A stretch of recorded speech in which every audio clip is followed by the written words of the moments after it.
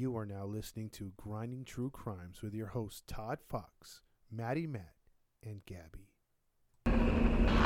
Police have identified more victims and plan on more than just the 4 murder charges filed today. Confirm earlier reports of cannibalism. The building was a scene of ghoulish slaughter. A large kettle on the stove which held boiled body parts. Identified more victims and killed even more. Plan on more than just the 4 murder charges filed today. Had sex with some of his victims before he killed them, and that he was also a necrophiliac.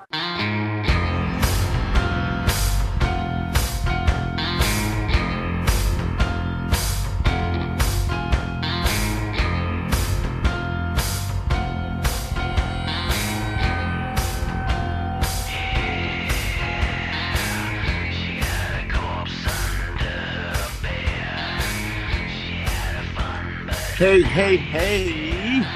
Welcome into another episode of the Grinding True Crime Podcast with your host, Maddie Matt, along with our narrator for today. There we go. And the host of the show, Todd Fox. Just wanted to do something different. Well, thank you guys for tuning into the Grinding True Crime Podcast. First off, before we get into it, I want to let you guys know where you can find us. You can find us on Instagram and Facebook. Just type in the Grinding True Crimes, and there you can follow our page, like our page, leave us a comment, and we'll get back to you. If you want to just listen to us on your podcast streams, just go to Podbean, Spotify, Anchors, iTunes, and Pandora. And for those listening to us outside of the country, which we got a lot of fans that do, we thank you. Continue to listen to us on Podchaser, Radio Public, Breaker, and Pocket Cast. Go to Redbubble Go to redbubble.com, type in Todd Fox 80 to purchase merchandise courtesy of the Grinding True Crimes. Also, we have a Cash App account to help with donations to better our studio. So if you would like to leave a donation, you can go to Cash App, type in $ Grinding True Crimes. And last but not least, listeners' discretion is advised because we do get into details that might be a little gruesome and graphic for listeners who might be sensitive to those things. So listeners' discretion is advised. Oh, one other thing about the Sunday's broadcast. Oh, yeah, that's right. Mm-hmm. Take it away, Todd. Oh, okay. Sunday on Podbean only. It's a Podbean exclusive. If you haven't signed up already, if you're listening on another, another form of media, I would suggest get over to podbean.com. We're going to discuss 2 unsolved mysteries or unsolved cases, I should say, that are in the media, 2 big cases from over here and from overseas. And we're going to discuss that between me, Gabby, and Matt. And then it's going to be an armchair detective show because we're going to give our opinions on everything. We're going to take yours too. So if you participate in the live episode, it's 4 p.m. Pacific Standard Time in the U.S. over here on Sunday. This Sunday, the 22nd, we will be live doing the show only on podbean.com. It is completely free. All you got to do is subscribe. Thank you, Todd. And by the way, if you go to our Facebook page, you can follow the link there. I believe Todd posted the link for Podbean. If you go to our Facebook page, you can follow the link and just access through there. Correct. Thank you, Todd. Now that we got all that introduction out of the way, we're going to let Gabby Gab give her story for today. It's been a while, Gabby Gab. Yeah. But she's got an interesting story. She didn't tell me what it is. I don't know. But she said it's a doozy. So, Gabby Gab, take it away. Well, hello, everybody. It's taken me long enough. Okay. My story today is from the United Kingdom because I'm in love with United Kingdom. We got a lot of fans from the UK. And we decided to go with a female for today, but you guys are not going to be expecting this. This is not going to be your typical murder case that you normally hear. You guys normally hear cases of people who are grown. What are you thinking this one is? Well, let me see. I'm going to say she's a teenager. I agree. Teenager? Okay. Well, you guys will find out in a minute. Is that the twist? Opening twist. Opening twist. So we are going to talk about Mary Bell today. Okay. And let me give you some information on her childhood, on her early life. Mary Bell was born to her mother, Elizabeth Betty Bell.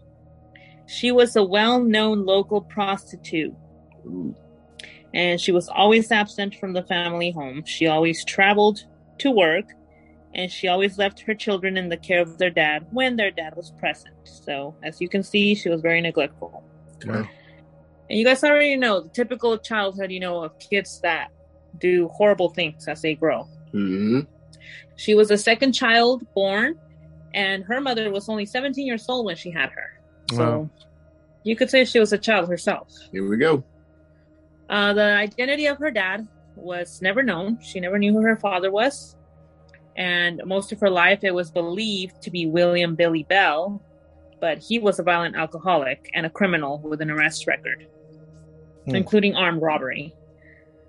But however, she was a baby when William had married her mother, but they don't know if that is actually her biological father. Interesting. So already she has parents with not a very good example. So with a mom being a prostitute, it could be anybody. Really Yep. good. Pretty much. Wow.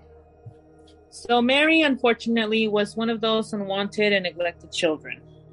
According to one of her aunts, within minutes of her being born, her mother resented the hospital staff, and she was already attempting to place the baby in their arms, shouting, "Take this thing away from me." Whoa. So she was not reacting very good to having her. Ooh.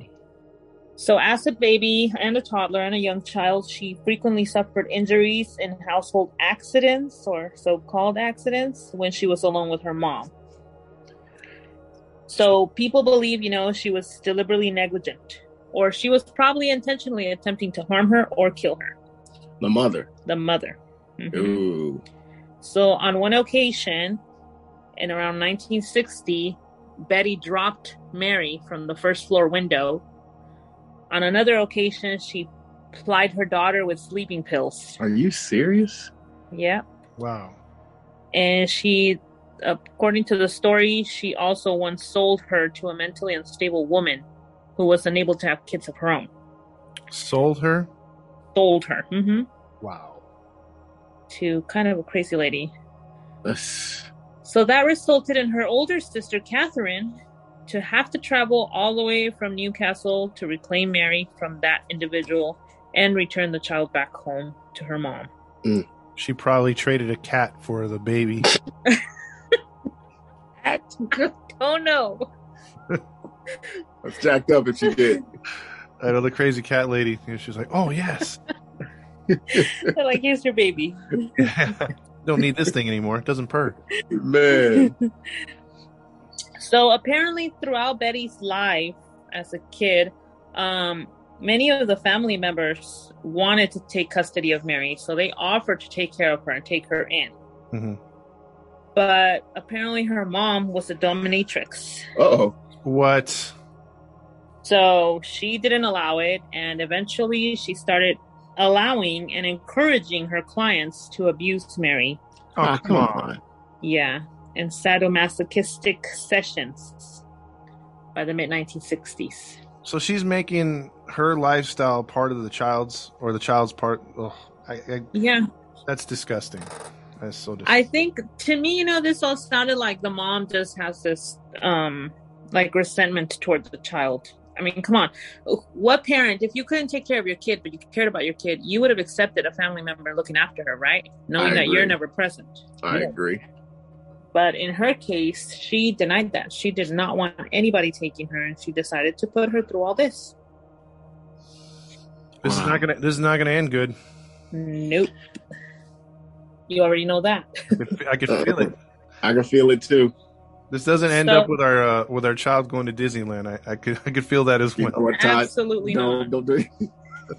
She's going somewhere, but She's not going Disneyland. somewhere, but not Disneyland. Yeah. Gosh. So obviously, this had an effect in Mary's temperament. So both home and at school, she started showing signs of being disturbed and unpredictable, including sudden mood swings and chronic bedwetting. She was also known to frequently fight with the other kids, boys and girls, and attempt to strangle and suffocate her classmates or playmates on different occasions. Yeah, this ain't going well at all. Yeah, this is only a little girl. Elementary, huh? Yep. Jesus. So, on one occasion that they took down, she attempted to block the trachea of a young girl with sand. Oh, Whoa. And her violent behavior just made a lot of kids reluctant to want to socialize with her. So they would kind of like just stay away from her. well, yeah, I would too. Yeah, man. She's on the path, bro. Yeah. She's The like a only- female Chucky right now. Dude. Yeah, you know what? That's what it reminded me of. That's I what- felt like, wow. That's what I'm picturing right now. I'm like, she must be redheaded. You know what, Todd? Don't be so disrespectful to redheads, man.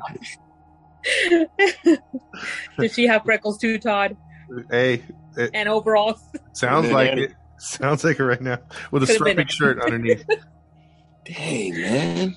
Yes. So the only child she would spend her free time with was named Norma Joyce Bell. They have the same last name, but they are not related. Sure That's not. weird. Okay. So this 13-year-old, okay, so it was just, they're not, sorry, I kind of skipped something. They were not related. So the other girl is 13 years old, okay? Mhm. Mary is at this point, 10? Probably 10 years old.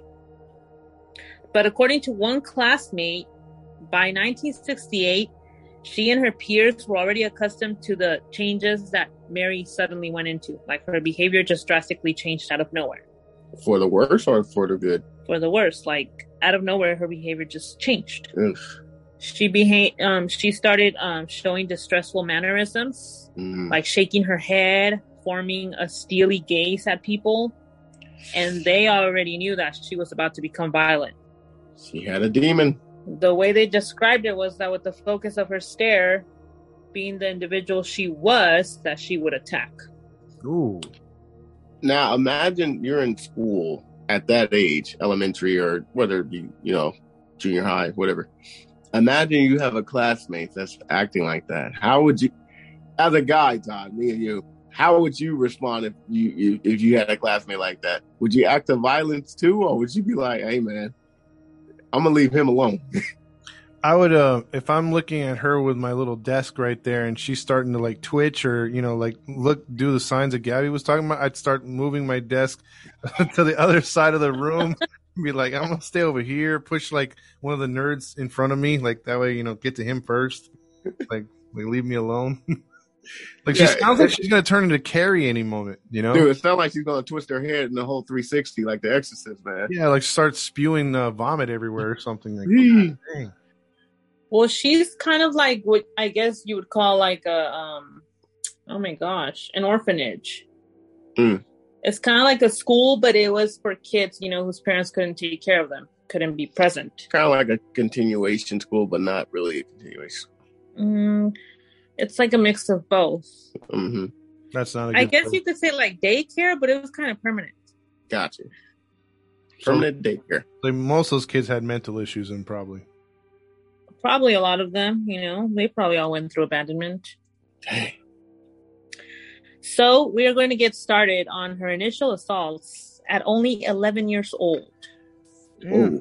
So this child is not a teen, as you guys said. She is literally a kid. And it started at 11? It started at 10 years old. Oh, yeah. It started at 10. I'm sorry. But this is where they have like the, I guess you could say, The a criminal log. record. Yeah. Her record starts. Let's So hear it. on Saturday, May 11th, 1968, a 3-year-old boy was discovered wandering, dazed and bleeding Ooh. in that same vicinity. The child informed police that he had been playing with Mary Bell and Norma Bell atop a disused air raid shelter when one of the girls, and he wasn't sure which one, pushed him 7 feet from the roof to the ground. Oh, crap. That inflicted a severe laceration to his head. Oh. The same evening, the parents of 3 small girls had contacted the police to complain that both Mary and Norma had attempted to strangle their children as they played in the sandpit. What? These girls are on a roll. That's not good. How did that boy survive? Yeah. I'm surprised he didn't die. How is he so articulate at 3 years old? He's probably. That's what I'm saying. Like, how did he? Man, that's a Well, smart he pushed kid. me off the top of the roof and I fell 7 feet and I got this big gush down my forehead. Some kids are. I mean, our eldest child, that child at 2 was already like, whoa, are you sure you're 2? That's pretty crazy, though. Yeah. This girl, my kid has memories of when she was tiny. That's kind of crazy. That is. Some kids are gifted. Yeah. So that evening, both girls were interviewed about the incident, and they both denied being, at responsibility for that incident. They claimed that they had discovered the boy bleeding heavily from the head after he had fallen. After they questioned the girls about the strangulation of the other 3 younger girls, they denied any knowledge of that. But Norma admitted that Mary had tried to throttle each of the girls. Oh, wow. And this was her statement. I quote, Mary went to one of the girls and said, "What happens if you choke someone? Do they die?" Then Mary put both hands around the girl's throat and squeezed. The girl started to go purple. I told Mary to stop, but she wouldn't. Then she put her hands around Pauline's throat and she started going purple as well. Another girl, Susan Cornish, came up and Mary did the same thing to her. Dang. So this was Norma's account of that situation. So the police notified the local authority of all the incidents and Mary's violent nature. But because of her age, what do you guys think happened? I'm going to say they did nothing and just had her return back to school. I think the cops said, because remember, this is back in the day with, maybe those push pops were around.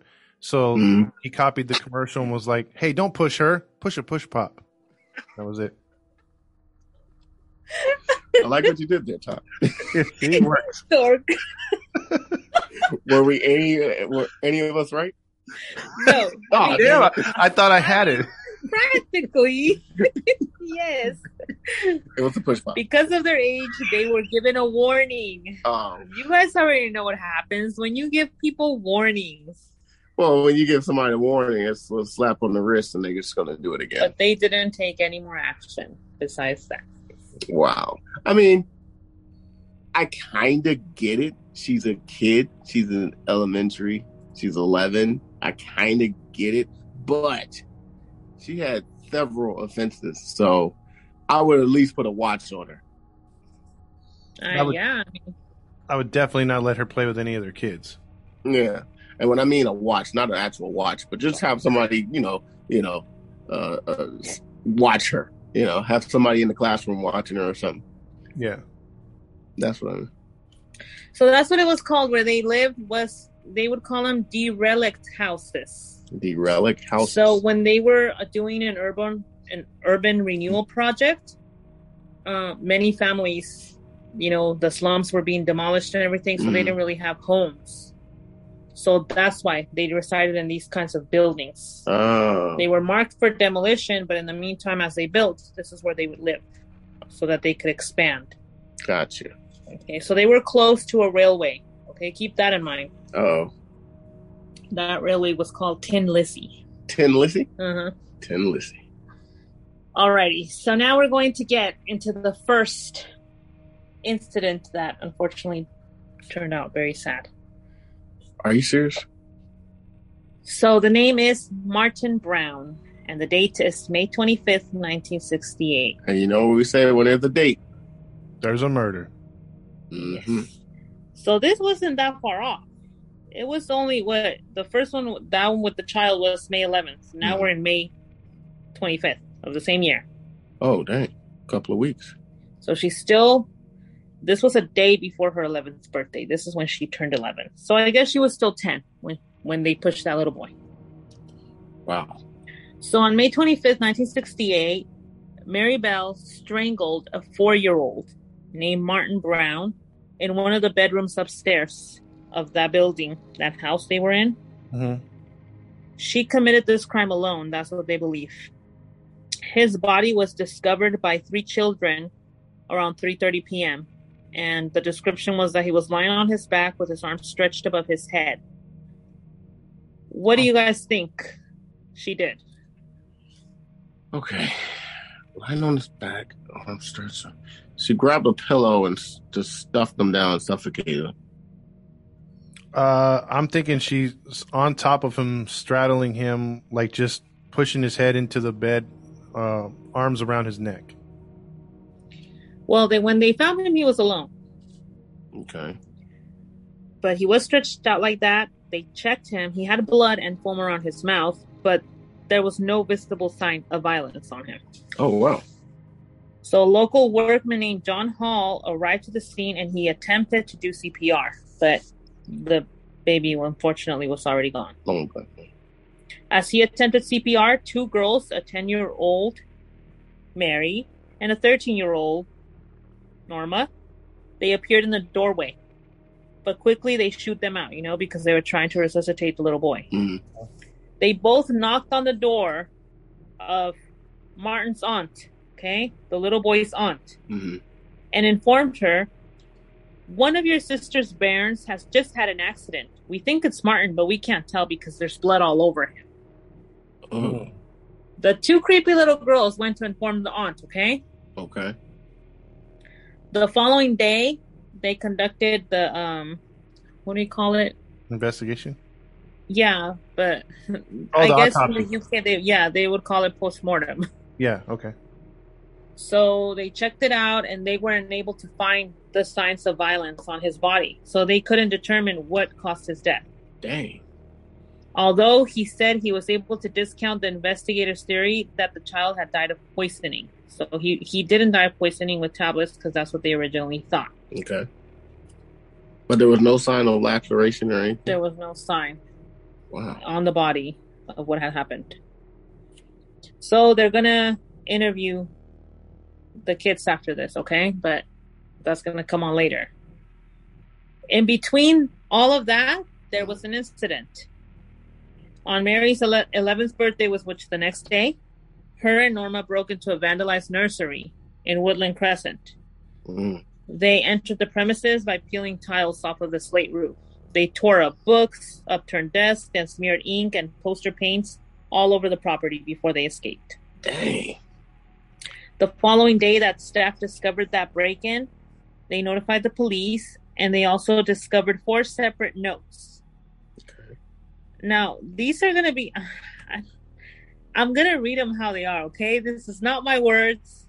This is these kids' words. Well, so this is probably going to be misspelled. But I want to read them so that you guys know what was going through these kids' mind. Okay. You ready, Todd? I'm ready. So one of these notes stated, so here it goes, I quote, "I murder so, in capital letters, that I may come back." What? Another one read, "We did murder Martine Brown. Fuck off, you bastard." A third note read, "Fuck off, we murder, watch out, Fanny and faggot." Whoa.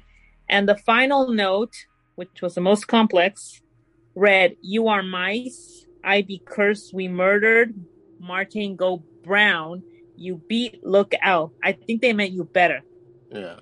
"Look out there. Our murders about by Fanny and old faggot you screws." Wow. And by the way, we don't condone any, bigotry or anything like that. Just the words coming from. That's a quote. Yeah. Yeah. Yes, I'm quoting the exact notes. Yeah. Just want to get that out there. So what do you guys think police reaction was to these notes? Oh. Wait a minute. Are these Get 'em Johnson police? Yeah, there's a big difference. I'm not doing any accents. Okay.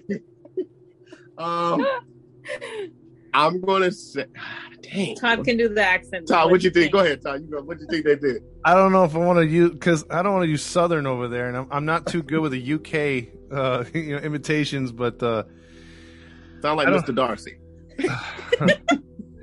Well, that's a very unnecessary thing to say. Yeah, I don't know.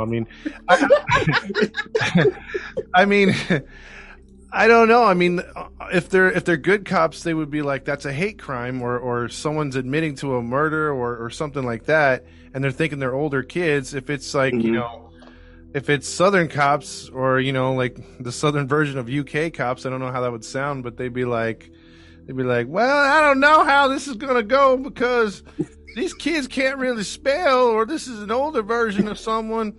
But you know what? I like what they did with the paint on this cell. This room needed a little decorating. Like, just not even worrying about the crime. Not even worry about it. I'm gonna excuse me. I'm gonna say they took note of it, but they didn't investigate it. They just kind of just swept it under. Okay, you're both right. Not about the art, Todd, and the decorating. Okay. But they did dismiss it as an incident of tasteless and childish pranks. See, that's where I have an issue. Even though it was, I guess, in their words, tasteless and childish pranks, they admitted to a murder. Mm-hmm. You gotta take that a little more serious. If somebody said, "Go ahead, Todd." No, go ahead. I'm sorry. No, I was just saying, if someone wrote a letter, whether they're 10 years old or not, and they say something of the line of, I murdered for fun, I'm going to keep murdering. I'm just saying, I would take that serious. Whether their handwriting is sloppy or not, I'm going to be like, okay, let's write this down, let's save this, and let's investigate and see who wrote this, and let's see if there's some truth to it. I wholeheartedly agree. There's fingerprint evidence at that time in '68, so I would take. And they named the actual victim, so it's like I agree with Matt. I'd be like, okay, let's dust this off for fingerprints.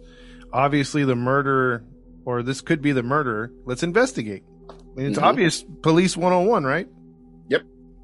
Yeah, I mean, the name was there, and you just had somebody killed. Yep. And it's a child at that. You should put that priority. Yep. Well, that's not what they did. No. So I take it these are UK Johnsons. There you go. Yeah, instead of like, you know, Cletus, it's like Reginald. We don't need to investigate. Oh, man. So 2 days later, these little girls do something that I'm sure left like a horrible feeling in the mother of this little boy. 2 days later, on May 29, shortly before the funeral of the little boy Martin Brown, the girls were playing a game of chicken. Both girls called upon the house of the mother. Her name was June, and they asked her to see her son. Oh, that's cool. When she replied that they couldn't see her son because he was deceased, Mary replied, I quote again, "Oh, I know he's dead. I want to see him in his coffin." Come on. What is Come wrong? on. And I get it. They went through trauma, but come on, son. Man, That's harsh, huh? that's jacked up. Poor mother. She's still grieving, about to get ready to bury her And kid. it's not like she can go out there and strangle them because they're kids, but it's like, come on, you know. Yeah, Dang. that's tough. That's terrible. So that was the first victim. We have a new name. No. Brian Howie. I don't know if it's spelled Howie or How, but Howe. Yeah, it's say how. how. That's how. How? Yeah, Okay. that's how over there. Yeah. Okay, so his name's Brian Howe. That's how you say it. No. I like it. No. So this one moved up from May. This is only 2 months later. July 31st, 1968. A 3-year-old, another Come 3-year-old, named Brian Howe was last seen by his parents on the street outside his house playing with his siblings, the family dog, and Mary and Norma. When he didn't return home, they started getting concerned. You know, they were worried. They're searching the streets, asking neighbors. No success. At this point, it's already 11:10 p.m. And a search party discovered his body between 2 large concrete blocks on Tin Lizzie. Tin Lizzie, that's the railroad. The railroad. So the first policeman arrived and he observed that a deliberate but feeble attempt had been made to hide his body, to conceal it. He was covered with clumps of grass and weeds. Cyanosis was evident upon the child's lips. Do you guys know what that means? For anybody that doesn't know, cyanosis is a change of body tissue. It turns purple. Oh, okay. So it's like when you don't get oxygen to the body. So his lips were already purple. He had several bruises and scratches on his neck. And a pair of broken scissors was close to his feet. Well, they probably strangled him then. So the coroner concluded that Brian had died of strangulation. And he had been deceased for up to 7.5 hours before they found him. Gosh. So he suffered. Yeah, he did. So again, if I'm getting this right, Gabby, these are like the slums, basically. Yeah. So a lot of these parents have multiple kids, and 3-year-olds are not uncommon to be outside the house by themselves. No. Yeah, it's full of children. Wow. Because right here, there's a picture of Mary Bell. They were protesting about the hazardous conditions of the derelict houses. Oof. So it was infested with people because they were waiting for them to... It's like, you're poor and they're trying to build and make bigger buildings. Like the projects. Yeah, I guess you could describe it like that. You got rat infested, rotting wood, poor ventilation, sewage issues, kids all out, you know, in the hours of the day and night. And because you live so close to everybody, all those families know each other. So nobody thinks something's going to happen to your child. That makes sense. I know, it's like one of the parents who's like, "Oh, where's our kid at?" I don't know. I'm sure one of the other parents is watching him. Who cares? Let's watch the soccer game.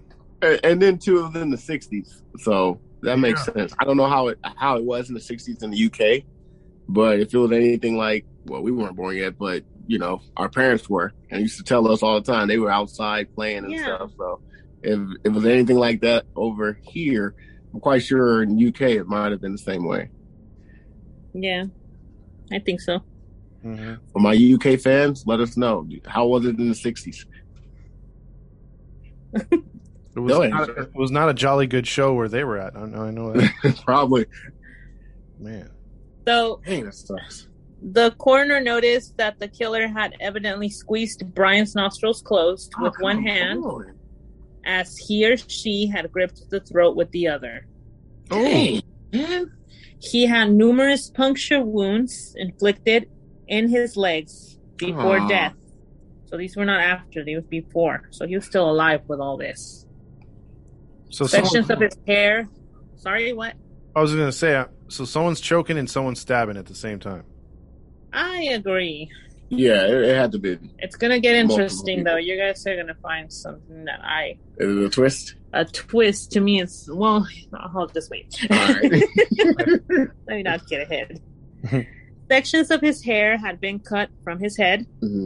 His genitals had been partially mutilated. See, now we got a problem. And a crude attempt had been made to carve the initial M into his stomach. Dude. Oh, my goodness.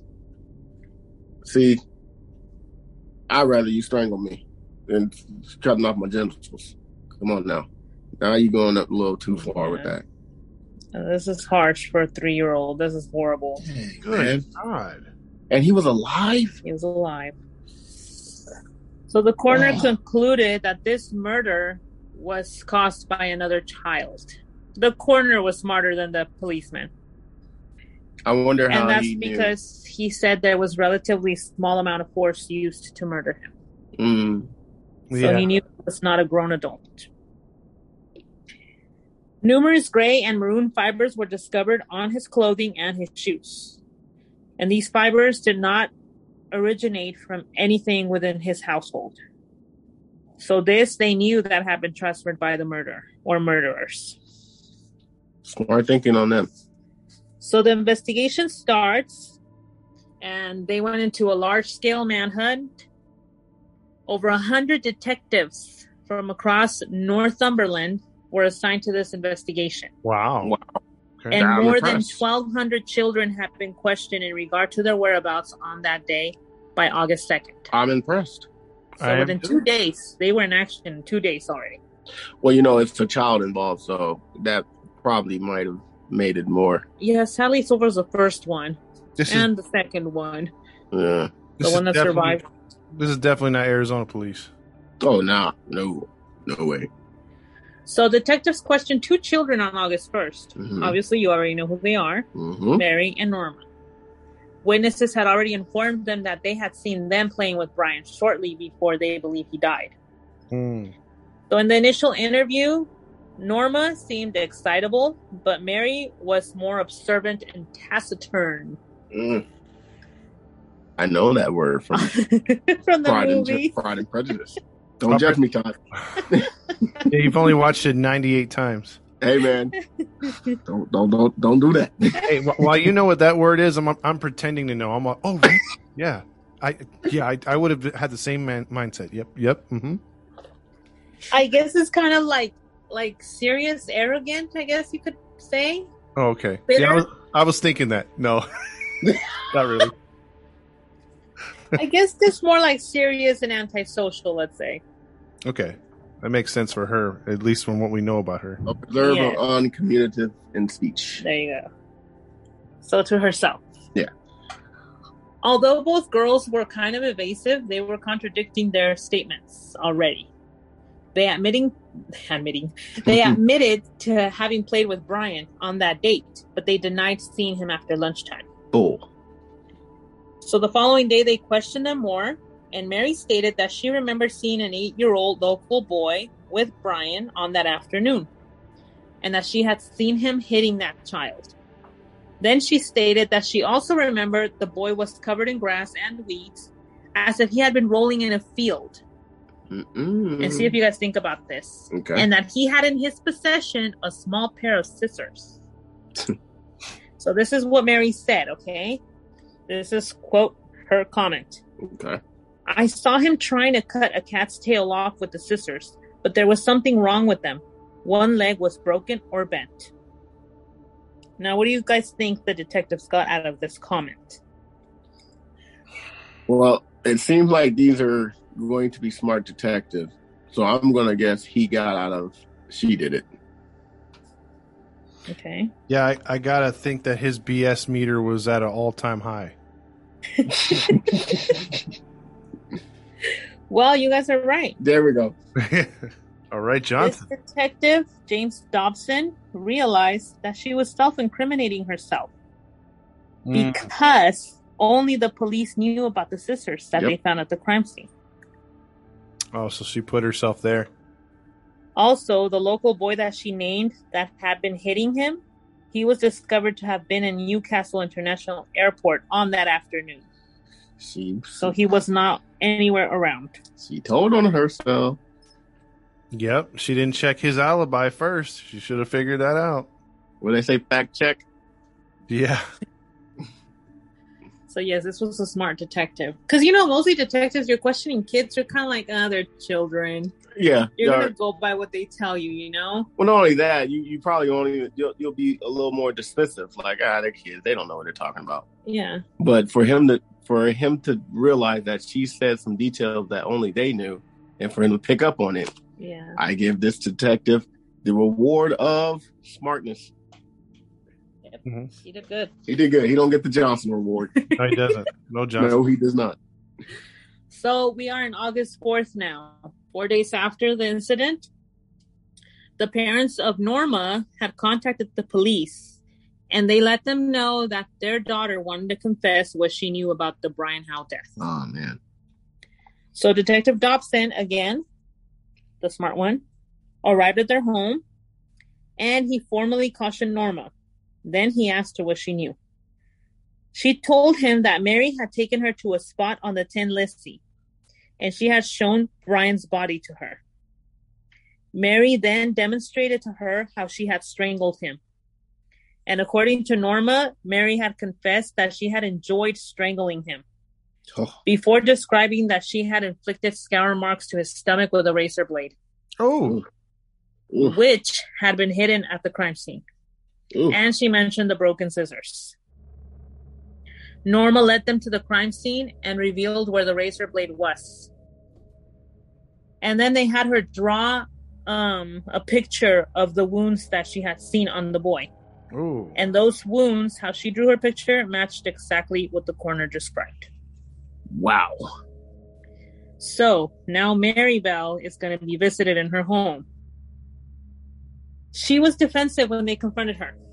And she had discrepancies. Sorry, my vocabulary is off today. Discrepancies in her statement. So she tells detectives, and I'm quoting this again, "You're trying to brainwash me. I will get a solicitor to get me out of this." Whoa. If you don't know, a solicitor is a lawyer. Mm-hmm. But that's what she says. How is this 11-year-old girl? Right? How she thinks like that? Yeah, like an adult. Yeah, that's not even some adults over here know that they have rights and can use a lawyer out. Bruh. She's over there 11 years old. Yo, I need a lawyer right now. I'm not saying nothing. Bruh, what? I ain't Yeah. saying a word. Give me my lawyer. I Yeah. find Johnny it Cochran. so creepy for a child to think the way she does. That's terrible. That is creepy. So before I read the statement that that Norma made, Mm-hmm. I'm gonna just give you guys a little bit of information because they did they questioned her again later that same day. This is Norma? This time, yeah, Norma. Okay. This time she made a full statement and she admitted being present when Mary had strangled Brian. Oh, so she was there. So now she changed it and admitted to being there when it was being Wow. done. Wow. You little devil, you. So this girl has somewhat of a conscience. I think she was a part of it. I think she was just trying to get out of it. I think so too. Okay, I think she was holding her down. I'm trying to give the little Taika benefit of the doubt, but no, I don't really like her that much. So No, me neither. evil. So according to her, when they were alone, all three of them, she said that Mary seemed to go all funny. Those were her words, seemed to go all funny. Pushing the child into the grass and attempting to strangle him. Before stating to Norma, "My hands are getting thick." This was Mary's word supposedly, right? "Take over." So then she says that she ran away from the scene and left Mary there with Brian. Mm. So Yeah, I'm not buying it. So I'm going to give you guys her statement. I'm going to quote her statement, okay? Okay. Mm-hmm. And she says May because she can't pronounce Mary, okay? She calls her May. So this is her statement. This is only a section that they show. They don't show us her whole statement. But she says, May then said, "The blocks, Norma. Hoey, like hurry." And we went along to the concrete blocks. Then May said to Brian, "Lift up your neck." Just when she said that, there were some boys playing around, and Lassie, Brian Howe's dog, was barking. She had followed us down. May then said, "Get away or I'll set the dog on you." The boys went away. May said to Brian again, "Lift up your neck." So that was part of her statement. Whoa. They had a demon in them. For real. But they did a forensic examination of the clothing, of the little boy's clothing. Mm. And what do you guys think they found? I'm gonna say there was no match. Probably that fabric was like from the grass already. Well, there's no DNA back then, so I don't know. I'm stumped what they would find on maybe some of her blood, or maybe she cut herself. Blood was on his shirt. So no, neither one of you got it. Whatever. Fail. I'm kidding. Damn it, 0 for 2. So the examination revealed that the gray fibers they discovered on his body were a precise match to the woolen dress that Mary was wearing. Oh, wow. And the maroon fibers on the shoes were a match to the skirt that Norma was wearing. Oh. Jeez. Also, the same gray fibers were also found on the body of Martin Brown, the first child. Dang. They didn't even change clothes. It's like, I guess they didn't have much clothes, so. They're like, Now these they're are our seeing- killing clothes. Yep, so bingo, they connected him. Now they knew who had killed the first boy. Dang. Imagine when the mom found this out. Oh, I'd be super. After what these dumb little girls did, the day of his funeral. That's what I'm saying. If I'm the mom, I'm devastated. Like, I want to strangle this kid, but I realize it's a kid. That ain't You can still strangle him. regular kid though. Yeah, I that's feel true. like I would want to strangle them anyway. Yeah, I'd be like, you're I'm 18 waiting. in about 7 years. Let's do it now. Yeah, that's what I'm saying. When you're 18, okay, I got you. If you're that smart and that manipulative, you can handle it. Here you go. Mm-hmm. Wow.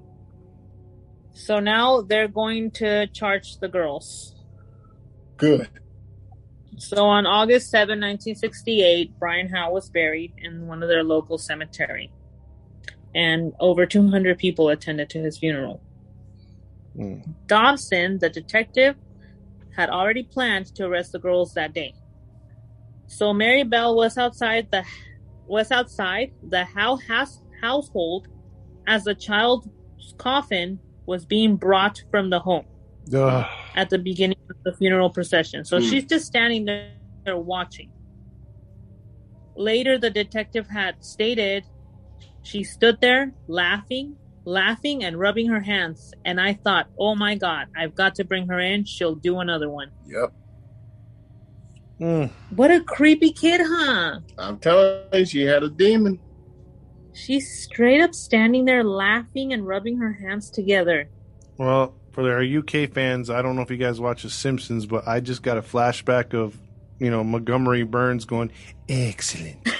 That's what I think she's doing. You know what I mean? Like, I'm not making fun of the situation, but that's what I picture because that kid's psycho.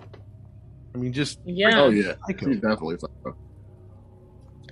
So at 8 p.m. that day, both girls were formally charged with murder. Good. Mary replied, "That's all right by me." Oh, that was her response. Damn. Norma burst into tears and proclaimed, I'll pay you back for this. Yeah. Okay. Wow. That's what?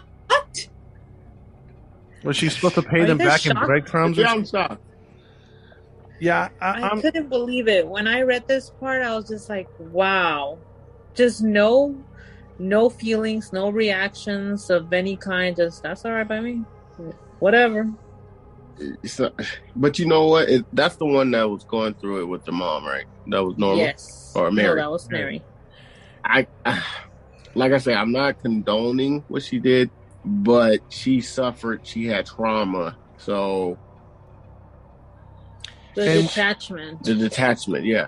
Well, then, by being in a dominatrix type style that her mom was and being used in bed like that, the things she saw and had to go through probably screwed her mind up even worse than it probably was anyway. And it's like, so she was inflicted pain, so she likes pain. She was most likely molested in several different ways. So she has no F's right now, and she has no filter. None whatsoever. Yep. So, like I said, I'm not excusing her. I'm not giving her a pass. All I'm saying is I can kind of I can see how she turned out to be like this. Yeah. I mean, yeah, it has to affect your brain somehow. This kid needs to be locked up and put away for good. I agree. So, once she was present with an independent witness, she prepared her written statement. And she did admit to being present when Brian Howe was murdered, but she was pointing the finger at Norma. She also admitted that her and Norma had broken into the Woodland Crescent nursery the day after the murder of Martin Brown. Wow. So she admitted to that, the in-between, what happened. And she admitted to the written notes. Well, it was obvious at this point, right? Yeah. So these both girls were put through psychological evaluations. I would think so. They underwent the evaluations, and the results of the test showed that Norma was intellectually delayed, but that she had a submissive character and she easily displayed emotion. Whereas Mary, on the other hand, was very bright but cunning. And she was prone to sudden mood swings. So Mary was the leader, and the other one was a follower. The follower. Yeah. Yep. Occasionally, they say Mary was willing to talk, but rapidly she became sullen, introspective, and defensive. So she would change her mood and her personality really quick. You know who she reminded me of? I don't know if you guys remember, but there was a Dateline episode of this girl, and she would abuse her little brother, and she was like a demon or something. We were watching it. Yeah, we were watching it. I forgot. You know what I'm talking about, Todd? No. She was a 4-year-old. Gabby knows what I'm talking about. She was like a 4-year-old girl, and she was the devil. She would abuse her little brother. She would masturbate herself. Like she was all over the place. Mary reminds me of that little girl. You know, I did think about her when I was reading this. Mm-hmm. I thought about that story because, not to sidetrack, but that's an interesting story, Todd. If you haven't seen it, I'm going to send it to you. Yeah, send it to me. I'd like to check that out. It's disturbing because she's so little and it's sad. And if you look at the child, she scares you. Mm-hmm. But it's so sad because she became that way for all of the abuse. Mm-hmm. But unfortunately, in her case, she ended up becoming the abuser with her brother. Yeah. Ooh. Yeah. So, but you have to see it. Yeah. Yeah, this definitely reminded me of her. Yeah. Sorry about that. So, sorry, where was I? They got their evaluations, right? Mm-hmm. So, the 4 psychiatrists that evaluated the girls, mainly Mary, concluded that although she wasn't suffering from a mental disorder, she had a psychopathic personality disorder. Mm. And they made a full report on this, and this is what they said. I quote this too. Mary's social techniques are primitive and take the form of automatic denial, ingratiation, manipulation, complaining, bullying, flight, or violence. Wow. So these were the notes they made on her. So it's at the trial. It began in Newcastle on December 5th, 1968. So we're at the end of the year now. Both girls were tried and both pleaded not guilty to the charges. What? So they both had lawyers. Against the protest from the defense counsel, on the first day of the trial, the judge waived the defendant's right to anonymity. Is that how you pronounce it? The anonymity? Or, like to be anonymous. Oh, okay. Yeah. To keep their names from being out there. Yeah, like their photos and stuff because of their age. But he waived that. So the media was allowed to publicize the names, ages, and pictures of both of the girls. Mm. So they finally started the trial. And the prosecution opened at 11:30 a.m. Their opening statement lasted 6 hours. And they informed the jury that they had an unhappy and distressing task due to the nature of the murders and because of the age of the girls. Wow.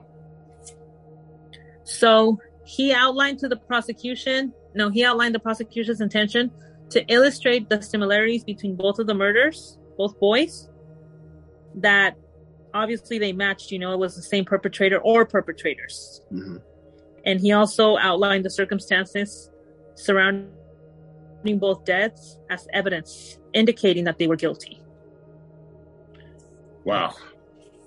So the way they concluded was that Mary was the more dominant of both of them. Yeah. He contended that both girls were acting in unison and were equally guilty, killing both children solely for the pleasure and excitement of murder. And he added, both girls well knew what they did was wrong and what the results would be. Mm. Then they moved on to the defendant's testimony. Are you guys cool with me mentioning everything about the trial? Yeah. You're good. Yeah, go for it. I want to know what happened. So on the 5th day of the trial, Norma testified in her own defense. She denied being at fault about anything in the actual murder of either child, but she admitted under cross-examination that she knew Mary's penchant for violence and her history of attacking children, and that they both discussed attacking and killing small children of both genders. Also, it wasn't just targeting just boys. No. They have already discussed killing kids. So she's basically saying, I'm innocent, I didn't do nothing, but we discussed it, I liked it a lot, and we agreed upon it being a great idea. Right? But she's not guilty. But she's not guilty. So she was questioned by the prosecutor as to whether Mary had demonstrated to her how the children could be killed, and Norma nodded. She said yes, that Mary had begun to attack and strangle Brian Howe, and she had failed to alert the group of boys playing in the vicinity, stating she had failed to do so as, this is what she says, I did not know what was going to happen in the first place. She had stopped hurting him for a bit when the boys were near the concrete blocks. Mm-hmm. But she says, as far as her role, that she had never touched the child. Bull. So apparently she just stood there and watched. Bull. Don't believe it. Not buying it. So concluding her testimony on December 12, now Mary testified in her own defense. Her testimony lasted for almost 4 hours. Damn. So she began crying in a policewoman's arms. She denied the accusations that Norma had made against her, and she insisted that she had only observed the body of Martin Brown on the road, that she herself had never harmed him, and that she and Norma had later asked the boy's mother to view his body because they were daring each other to not be a chicken. Wow. Mary also conceded that she had divulged to others the knowledge of Martin's death could get Norma put straight away. So she had already told other kids that Norma would go to jail for it. Wow. Okay. What are you thinking? Just when it's time to pay the piper, now it's like, oh, they're showing their innocence in a sense. But when it's crime time, they bold, But it is what it is. Freaking kids. Yeah, they're just pointing the finger at each other. That's all they're doing. Yeah. In regards to the Brian Howe death, Mary said that Norma was the one who had strangled him. And she was just standing and looking. She couldn't move. She described it as if there was some glue pulling her down. Damn. Then, according to Mary, Norma had encouraged Brian to lie down if he wanted sweets. And he kept telling him, you've got to lie down for the lady to come with the sweets. Before she proceeded to strangle him with her bare hands. And supposedly Mary tried unsuccessfully to prevent the attack. Yeah, right. Mary then stated that she could determine the level of force Norma had exhibited because apparently her fingertips and nails were going white. Oof. And then again, she conceded that she failed to inform the authorities because she was scared and she had a misguided sense of loyalty. Not buying it. Not one bit. So now Norma's mother is going to testify. Oh. Norma's mother, Catherine, testified that several months prior to the Brian Howe murder, she and her husband had discovered Mary attempting to strangle Norma's younger sister, Susan. Oh. And that she released the grip on their daughter's throat only because her husband had punched Mary in the shoulder. I picture the mom on the stand like, yeah, the little wanker tried to strangle my little daughter. My husband had to hit her with a beach ball. Why she gotta be a wanker? I don't know. Thinking wanker. I think that's another term, I guess. That's the only term I know. Yeah. Oh, wow. So he had punched her, and supposedly not supposedly, this is what the parents are saying, okay? This is what they actually saw. So the child psychiatrist testified that Norma's mental age was of 8 years old. Oh, wow. So she was 13, but her mental age was 8. Oh. She's articulate for an 8-year-old who's 13. Right. But her capacity of knowing right from wrong was limited. She was capable of appreciating the criminality of her acts that she had been committing or was accused of committing. So they still, they made it clear that although she was delayed, she knew. She knew what she was Yeah, doing. she understood. She could understand the level of the criminal acts. Yeah. Yeah, she's trying to play dumb. Okay, so in the closing arguments, the counsel emphasized that both girls were on trial together, that no real evidence existed against his client, which was Norma. Mm-hmm. And the only evidence against Norma was Mary's accusations against her.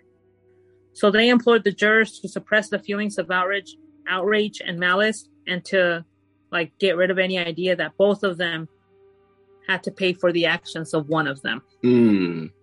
So they argued that it was all Mary.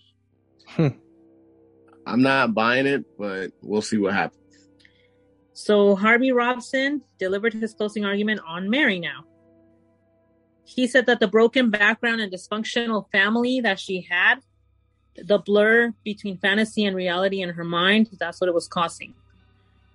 Robson referenced the testimony of Dr. David Westbury, who testified on behalf of the defense. He had interviewed Mary on several occasions prior to the trial, and he had formed a definite view that the child suffered from a serious personality disorder, which he classified as retarded development of her mind. Ooh. And this had been caused by both genetic and environmental factors. Ooh. So he said that this abnormality had impaired Mary's actual responsibility for her acts. So she was slow. Out of it.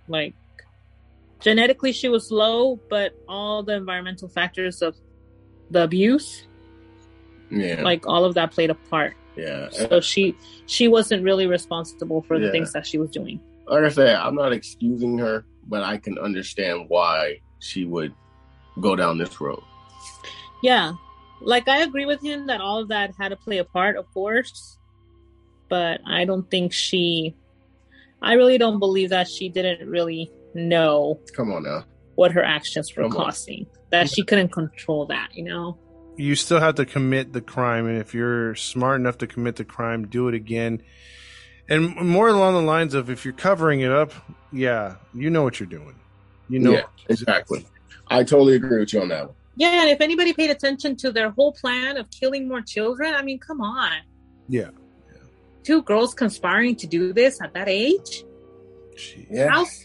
I'm sorry, but I have met children that are slow, or children that are a certain age, but their mental capacity is of a younger age, and you don't see them thinking about murder. Or even if they're curious and do it once, I would feel like they would have an emotional reaction. Yeah. Oh yeah, kids like that are just trying to color inside the lines, be a normal child and play outside. They're not trying to conspire to take out a whole apartment complex full of kids, in different ways. The only difference is she was abused by grown men. And, that's disgusting. Yeah, so who knows what trauma she suffered and was going through her head. So that's the only difference, I'll say.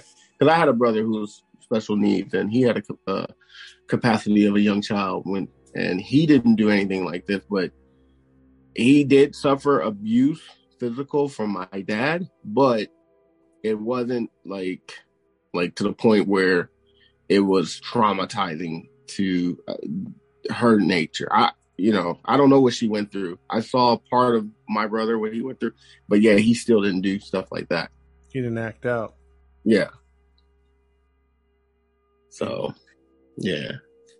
Yeah, it's kind of it's confusing. You kind of don't know which way to lean. Yeah. You see this kid as the devil, or you feel bad for the kid. I feel bad for her, but it's I don't excuse it. You know what she was doing. Like you said, Todd, if you cover up your acts, you know what you're doing. Yeah, Yeah, I would say, she's definitely a bad apple, man. No matter what, past or not, she can't be slapped on the wrist. I hope it's not one of these slapped on the wrist things. Yeah. So her defense attorney was now talking about the notes that they had left at that nursery. And he said that the notes only proved that this was a childish fantasy, and in Mary's case, they were written to attract attention to herself. So he didn't believe that she was guilty. Wow. Okay. And the closing argument, Lyons described the case as a macabre and grotesque one, which he described that the most domineering of both of them was the youngest, Mary. Despite her being younger, she was very compelling influence over Norma. Mm-hmm. And he said that Norma was subnormal intelligence. So he stated, I forecast to you that the younger girl, although 2 years and 2 months younger than the other, was nevertheless the cleverer and more dominating personality. Yep. And then he outlined all the lies that Mary had told the police and the court, and remarked that Mary had a lack of remorse and she had a higher degree of cunning. So now the conviction, the trial lasted 9 days. Oh, wow. On December 17th, our kid's birthday. There's always a birthday related, huh? There is. December 17th, the jury retired to consider the verdict, and they only took 3 hours and 25 minutes to reach it. That's a good sign. That is. What do you guys think the conclusion of the verdict was? I'm going to let you guess. I'm going to say Norma got off on, like, probably house arrest. I don't think she served jail time. I think they said that she didn't do it. But I'm going to say Mary got, like, a couple of years in probation. Or a year in jail. Juvenile. Sorry. What about you, Todd? I say juvie for 3 years for, what's her name? The oldest? Mary? No, Norma. Norma, yeah, for Norma. And I say juvie for Mary till she's 18. They reevaluate her and magically let her go. Okay, well, Mary was cleared of murder, but convicted of manslaughter of both boys. Okay. On the grounds of diminished responsibility. Oh, geez. Wow. Norma was acquitted of all charges. I knew they were going to let her go. I knew it. But listen, this is the reactions. I mean, the reactions got to make you think something. Norma started clapping her hands in excitement. Jeez. But Mary burst into tears. And her mother and grandmother are also weeping. Wow, okay. So you got these two personalities, and when they're questioning, their statements, their defense, everything, Mary is the emotional one. The one who is not remorseful. Yeah. Norma, the one that was crying, saying she was only there watching, she didn't do anything, is so happy and excited that she starts clapping her hands. Yeah. I mean, this is me. I don't know about you guys, but if I see this child start clapping and she's all excited, I would think, you are guilty, you little booger head. Yeah. What are you so excited about? Yeah. Like, this is not a joke. 2 kids were murdered. So Mary's mom and grandma were there? Yes. And they were both weeping? They were both weeping at the trial. And gnashing their teeth. Was her mom dressed in leather with a leather mask and a whip? Like with spikes around her neck, like weeping? Why you do that, Nick? No, Todd. That's what I'm picturing right now. The grandma has like an older leather, like it's been around a while, She's oh my god. She's a veteran. She's a veteran dominatrix. They brought their gift with them. Yeah, exactly. They're all, come on, Mr. Slave. We need to leave this courtroom. Oh, my goodness. So after they passed the sentence, wow.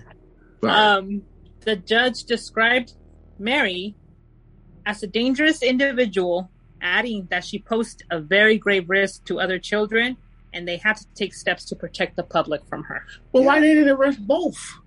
So she was sentenced to be detained. If you guys don't know what this means, I'll explain it to you. At Her Majesty's pleasure.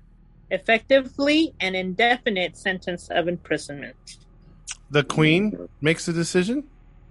Her Majesty's pleasure was the term used when the Queen would decide what was going to happen or for how long their term was going to be. So this was pretty much suggesting that it was undetermined. Oh. It was an indefinite sentence, but she could be released at some point, depending. So all the queen. So would it's have to kind of do- like life with the possibility of parole. So basically, it's up to the queen to pardon her. Not in this case. It wasn't like legit the queen because it was nowadays, you know. Oh, it's a saying. But that's just what it was called. That was the conviction, Her Majesty's pleasure. Wow. So they did throw it at her. All right. So they did imprison her. Wow. As a kid, that's crazy, huh? I know they put her with the adults. Well, let me get into the last part of this, because I know this has taken a lot of time. But she goes through a lot again. So she was detained originally in Durham Remand Home. Before being transferred to South Norwood. Then she was transferred again to Red Bank Secure Unit. And this was a young offenders institution. In early 1969, she was the only female among approximately 24 inmates. Whoa. This is not going to end well. No. So she claims that she had been sexually abused by a member of the staff and several inmates while she was incarcerated at that facility. I believe it. And it began when she was only 13 years old. I believe it. I do too. Come on now. November 1973, once she was 16, she was transferred out of there and put into HM Prison Style in Cheshire. And she resented that transfer, apparently, and she applied for parole. But that was unsuccessful. They denied it. So she's mixed in with men? Men. All men. The only female. I mean, dang. Yeah, that I gotta admit, that was screwed up. You knew they was going to take her apart, man. In June 1976, she was transferred to Moore Court, which was an open prison, and she started secretary job, a course in secretarial work. 15 months later, 1977, September, she made national headlines when she and another inmate, Annette Priest, escaped from the prison together. No.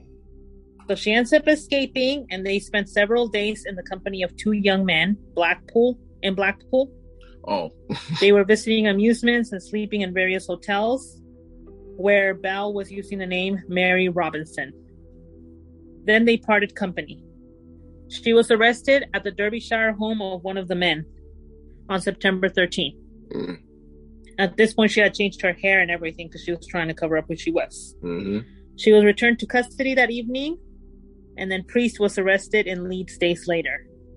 So her penalty for escaping was a loss of prison privileges for 28 days. Oh, wow. That's kind of dumb, right? Yeah.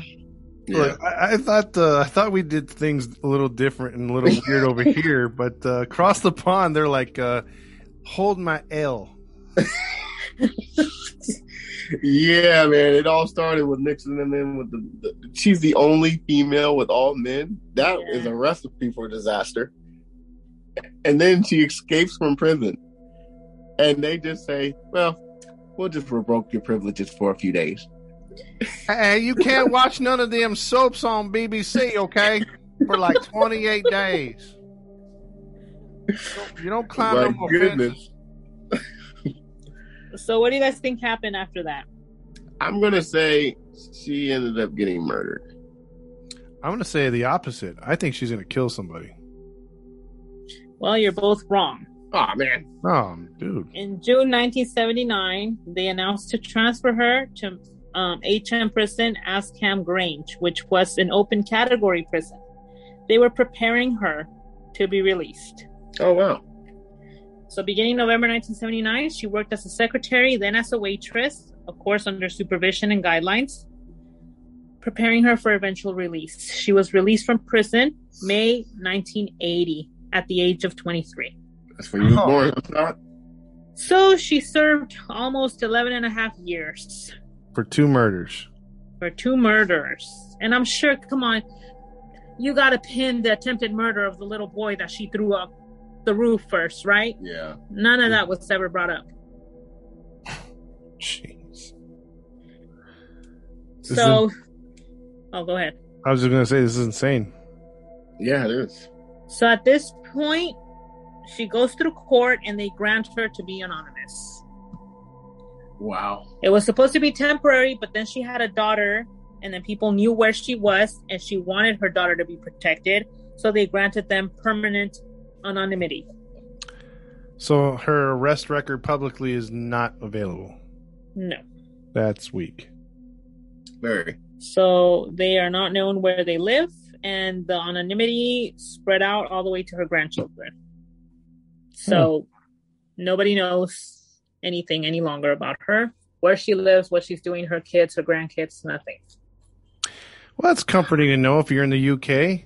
A demon child like that has spawned. That's comforting. Yeah. They when they released her, they said pretty much she wishes to be given a chance at a normal life and to be left alone. So that's why they granted that. I don't know about that. How do you feel about that? I'm sorry. If you're a murderer and you clearly have mental issues and you're left alone when nobody knows where you are, to me, you can do anything. You can snap and sneak up on somebody and they don't even know what's going on. At least warn people, you know. For the most part, she's assuming another identity. Yeah, but just because she changed her identity doesn't mean she changed who she is deep inside. Like, and then she bore kids. I don't know if that stuff is hereditary, but if it is, good Lord.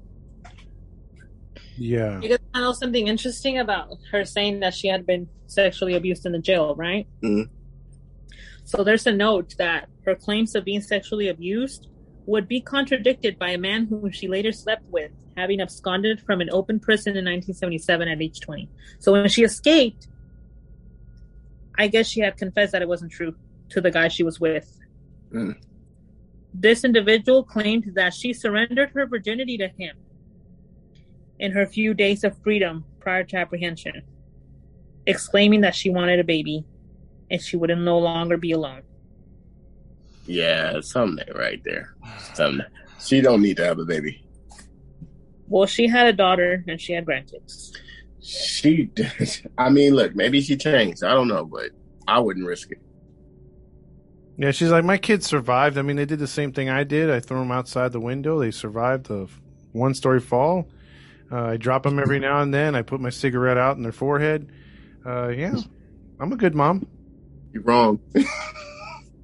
I have a few wankers running around the backyard. Wankers? What's with the wankers? Wanker 1, Wanker 2. Oh my god! Oh wow, there's a picture of her. She looks like a creepy doll, huh? She does look like a creepy doll.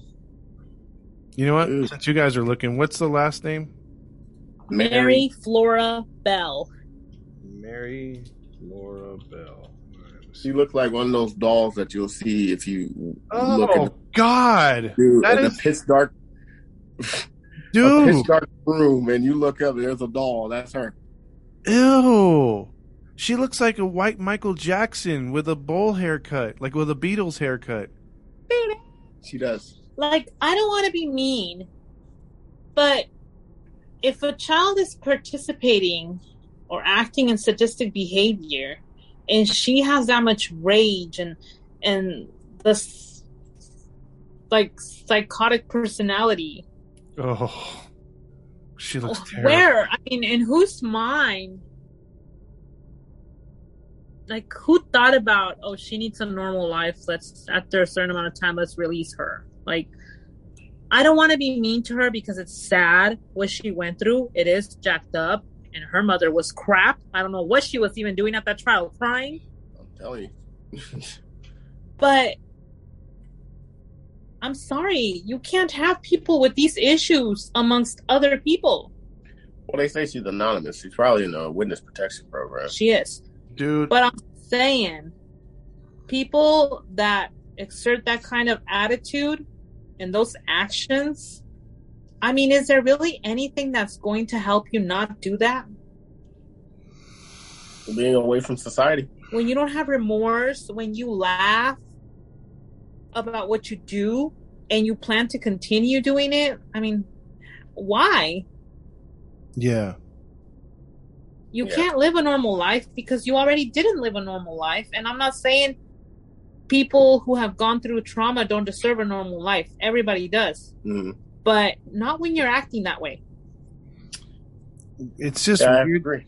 The way the pictures I'm looking at, the progression of her, like when she's younger, I'm picturing her like laughing at that kid's aunt, you know? Yeah. She looks freaky. And then as she's getting older, she kind of has that like tomboyish look. And it's like, I don't know, man. I would have wanted to lock her up and throw away the key, to be honest. I agree. I would have too. Those poor little kids, they showed pictures of the two kids. Damn. Yeah. She has that dead stare. Yes. Yeah, man. Yeah. She wrote a book, by the way. Oh. How can she write a book if I don't know. I mean, look, there's pictures of her now that she's older. You just don't know where she lives. But look at that. Look at that, man. Nah. She wrote a book about her story about the abuse she went through. And I feel sorry for what she did go through. I'm I do. I just feel like what she did was not excusable. Yeah. So she looks like an old wanker now. Ugh. Come on, Todd. Now she earns a wanker now. She looks like she earns a wanker. Yeah. Crusty old wanker. Those pictures of the boys she killed. And there's a picture of the letters she wrote. Yeah, you can't take that too seriously, but still, that would be taken seriously over here by, 70% of the cops over here. Yeah. I wonder how the people of the UK feel. I mean, clearly this happened in the 60s, but I wonder how they feel about it now. Like some of our audience who chime in every day from UK. I wonder how they feel. Yeah, well. That sucks. That's a terrible story, dude. That is a terrible story. Yep. So that's it. That's it.